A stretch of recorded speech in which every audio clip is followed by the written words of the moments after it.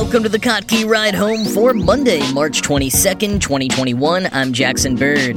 The AI built to tell pastries apart that's now being used for cancer research. It turns out a large portion of Mars's water may be hiding in the planet's crust. And if one of your online orders got lost, it may now be lurking at the bottom of the ocean. Here are some of the cool things from the news today. There's a bakery chain in Japan that offers dozens of different kinds of pastries, danishes, donuts, croissants, sandwiches. You go down a cafeteria-style line, pick what you want, put it on a tray, and when you get to the register to pay, you put your tray on top of a backlit rectangle. A screen shows an image of your tray with bright green lines around each item. It recognizes each item from among the dozens of pastries on offer at that bakery and then correctly charges you. How does it do that? You'd imagine it's some kind of relatively recent development in deep learning and neural networks, but in fact, it's a more homegrown technology that got its start in 2007, led by a man named Hisashi Kambi. The New Yorker recently profiled Kambi's work with the bakery and how the technology he developed is now being deployed in many other sectors, including cancer research. So let's start with the bread problem. Japanese consumers like lots of options, and bread is no exception. Market research in Japan showed that a bakery that offered 100 different options sold twice as much as a bakery that offered only 30, and that unwrapped baked goods sold better because people perceived them as fresh. But without the wrapping, you don't have labels or barcodes on the pastries, so then you've got employees who have to memorize 100 different pastries. And this slowed down lines because workers would often mix things up or have to take time remembering which pastry was which, not to mention they handled each unwrapped pastry individually, so it wasn't exactly the most sanitary. So this chain wanted to automate the process somehow, and they turned to Kambi's company, Brain, to help them out. Brain had already been working for 20 years on finding ways for computers to see, something that was long one of the biggest challenges of artificial intelligence.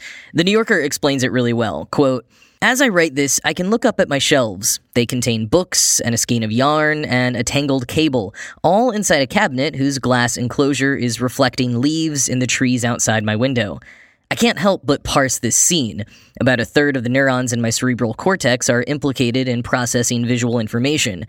But to a computer, it's a mess of color and brightness and shadow. A computer has never untangled a cable, doesn't get that glass is reflective, doesn't know that trees sway in the wind." AI researchers used to think that without some kind of model of how the world worked and all that was in it, a computer might never be able to distinguish the parts of complex scenes. The field of computer vision was a zoo of algorithms that made do in the meantime. End quote. Over the last decade, this has changed as deep learning and neural networks have been applied and tweaked in real-world scenarios. Siri, Google Translate, and AlphaGo all rely on deep learning with layers of simulated neurons, and they're honed by things like tagging people in photos on social media and picking out streetlights in those prove you're not a robot tests on website forums. But especially without that kind of passively crowdsourced assistance, quoting again, "The drawback of deep learning is that it requires large amounts of specialized data. A deep learning system for recognizing faces might have to be trained on tens of thousands of portraits, and it won't recognize a dress unless it's also been shown thousands of dresses. Deep learning researchers therefore have learned to collect and label data on an industrial scale." End quote. And for Brain and the bakery chain, not only would the frequency with which the bakery chain changed their offerings make such data required for learning the new pastries be untenable, they were also several years too early to even consider using deep learning. So they built their own system, using lots and lots of algorithms. By 2010, they had built a system with 99% accuracy across 50 types of bread, tackling problems like different pastries that look remarkably similar, and the same pastries that look different when one is baked more or one got squished, as well as developing the backlight the pastries have to be placed on to keep the lighting consistent, even though they did have to also build a mathematical model to account for inconsistencies in color when it comes to bake times. Rather than showing a system thousands of photos of each pastry, as one would with a deep learning system, they manually tweaked and honed the algorithms on each donut and Danish until they got it right. But their system learns too. When the system isn't sure, instead of those green lines around each item, it shows yellow or red lines, and prompts the user to select from some suggestions or manually input the product. Quoting again, "Show BakeryScan a pastry never seen on Earth, and it'll recognize the next one of its kind about 40% of the time. According to Brain, after just 5 examples, it is 90% accurate, and after 20, it's nearly perfect." Moreover, whereas deep learning systems are relatively inscrutable, you can't look at a neural network and say exactly why a decision emerged from it, BakeryScan's judgments, based as they are on a hand-engineered system, are more articulable. If the system misidentifies something, you can figure out why.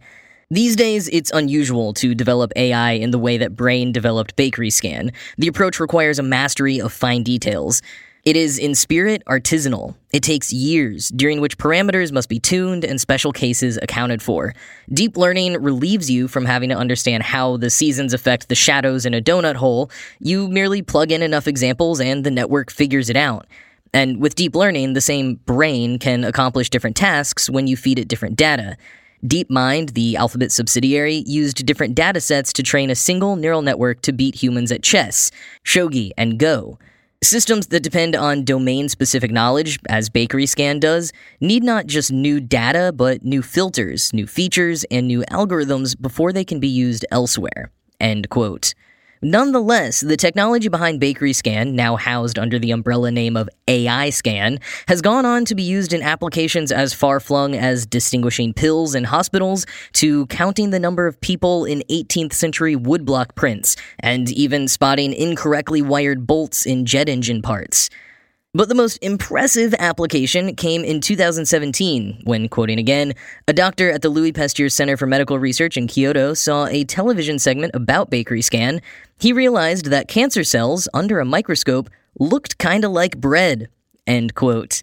I love that observation, but he was right. AIScan has now been working for a few years on fine-tuning their cancer cell detector, CytoAscan.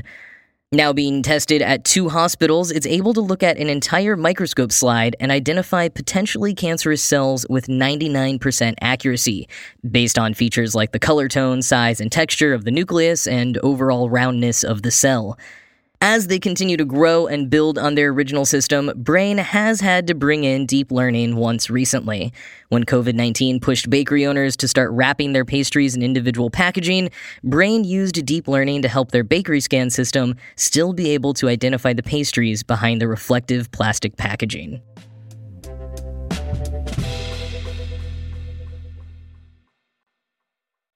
New findings published last week in the journal Science indicate that much of Mars's water may actually be beneath the surface, specifically in the planet's crust, as opposed to having escaped outward towards space.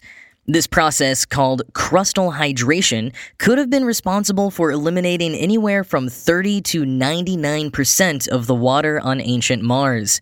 These findings are based on modeling and data from Mars rovers, probes, and meteorites. Quoting Space.com, prior work found Mars was once wet enough to cover its entire surface with an ocean of water about 330 to 4,920 feet deep, containing about half as much water as Earth's Atlantic Ocean, NASA said in a statement. Since there's life virtually everywhere on Earth where there's water, this history of water on Mars raises the possibility that Mars was once home to life and might host it still. However, Mars is now cold and dry.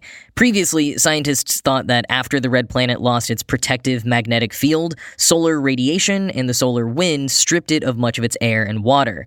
The amount of water Mars still possesses in its atmosphere and ice would only cover it with a global layer of water about 65 to 130 feet thick. End quote.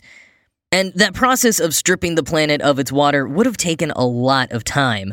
Quoting The Verge, the rate at which the water could have escaped the atmosphere, paired with the predicted amount of water that once existed on the Martian surface, didn't quite line up with modern observations of the planet.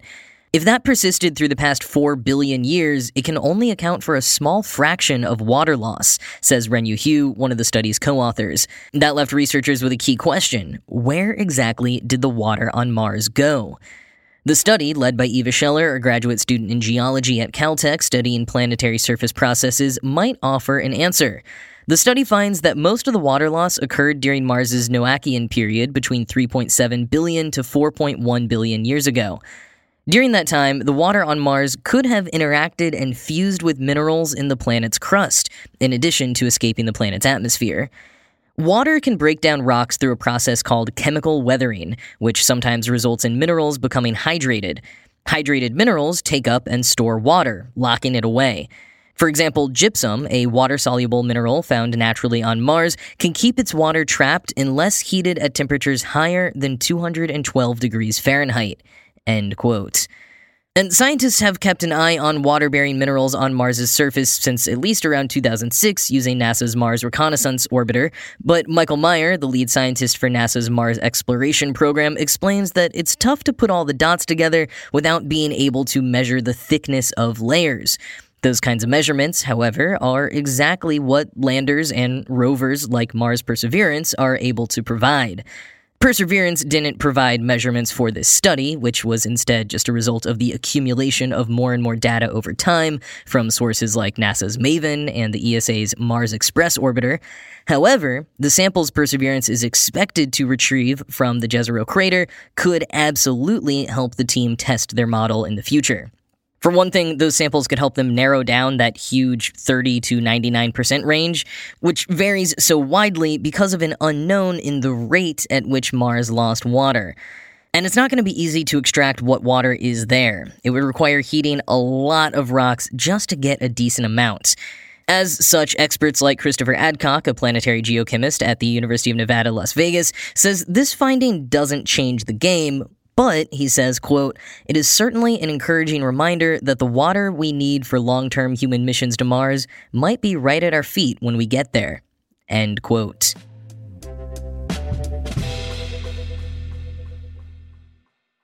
For the most part, the extreme shipping delays that you may have experienced at the start of the pandemic and around the holidays have mostly cleared up. But if you're ordering anything coming from overseas, be wary. Quoting Wired, "Since the end of November, this is some of what has sunk to the bottom of the Pacific Ocean. Vacuum cleaners, Kate Spade accessories, at least $150,000 of frozen shrimp, and 3 shipping containers full of children's clothes.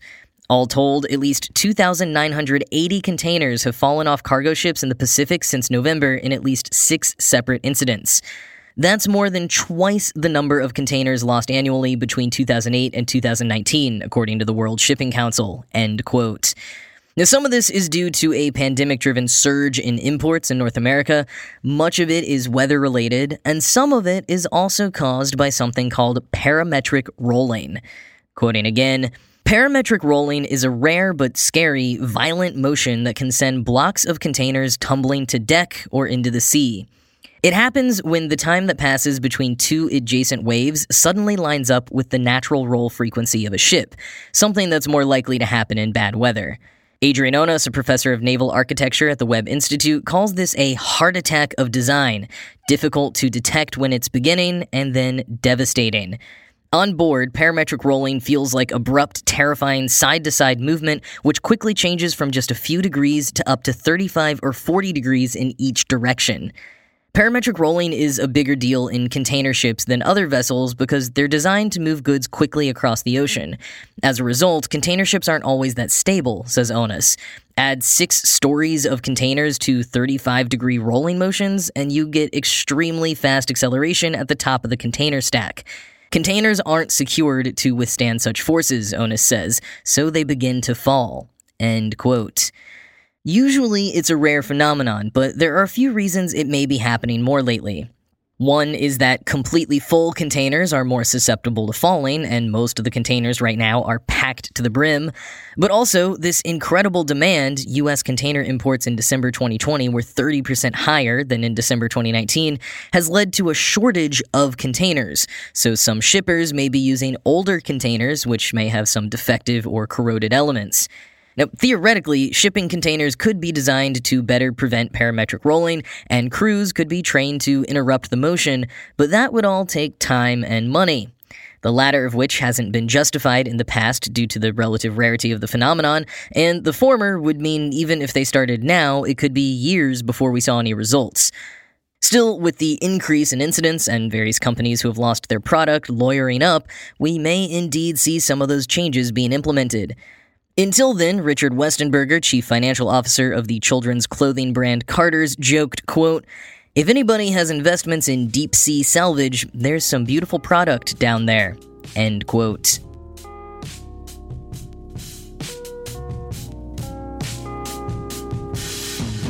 So, despite not having watched a DC movie since Man of Steel, for some reason last night I decided to start watching the Snyder Cut of the Justice League. I got about halfway through, might finish it tonight if I don't dive into that new QAnon documentary on HBO Max. But anyways, I bring this up because if you have already watched it, or you haven't but aren't invested enough to care about spoilers, I definitely recommend checking out Leslie Jones's Twitter, where she shared her reactions to watching pretty much the entire movie. Leslie Jones has spent the better part of the last year posting her live reactions to watching the news and commenting on both serious matters and more lighthearted topics like rating people's at-home Zoom backgrounds. Her takes are seriously hilarious, clever, often impassioned, and sometimes just really pure and relatable. You know, she's really open about when she's learning something new for the first time, and it's just refreshing for someone to be so genuine. But yeah, go check out the Leslie Jones cut of the Snyder Cut of the Justice League in the very accessible format of dozens of unthreaded 20-second Twitter videos. Link in the show notes. Also, there's an excellent drone footage video going around of the currently erupting volcano at Fagradalsfjall in Iceland. Jason shared it on Cocky.org. I'll link to it here too. But I also wanted to point you towards a live stream of the volcano, which you can watch and check back in on periodically. The eruption, though relatively small and non-threatening, is being treated a bit more cautiously today as the weather has gotten windier. Yesterday there were tons of photos and videos going around of locals hanging out quite close to the lava, but it's mostly cleared out of spectators today. The volcano is only around 40 kilometers, or about 25 miles, from Iceland's capital of Reykjavik, and there hasn't been an eruption that close to the capital in nearly 800 years. So, were the situation to get worse, it would certainly be concerning, but so far, it all seems alright, and you can keep an eye on it by watching the live stream if you want. But that is it for today. As always, this show was produced by Ride Home Media and Kottke.org. I am Jackson Bird, and I will talk to you again tomorrow.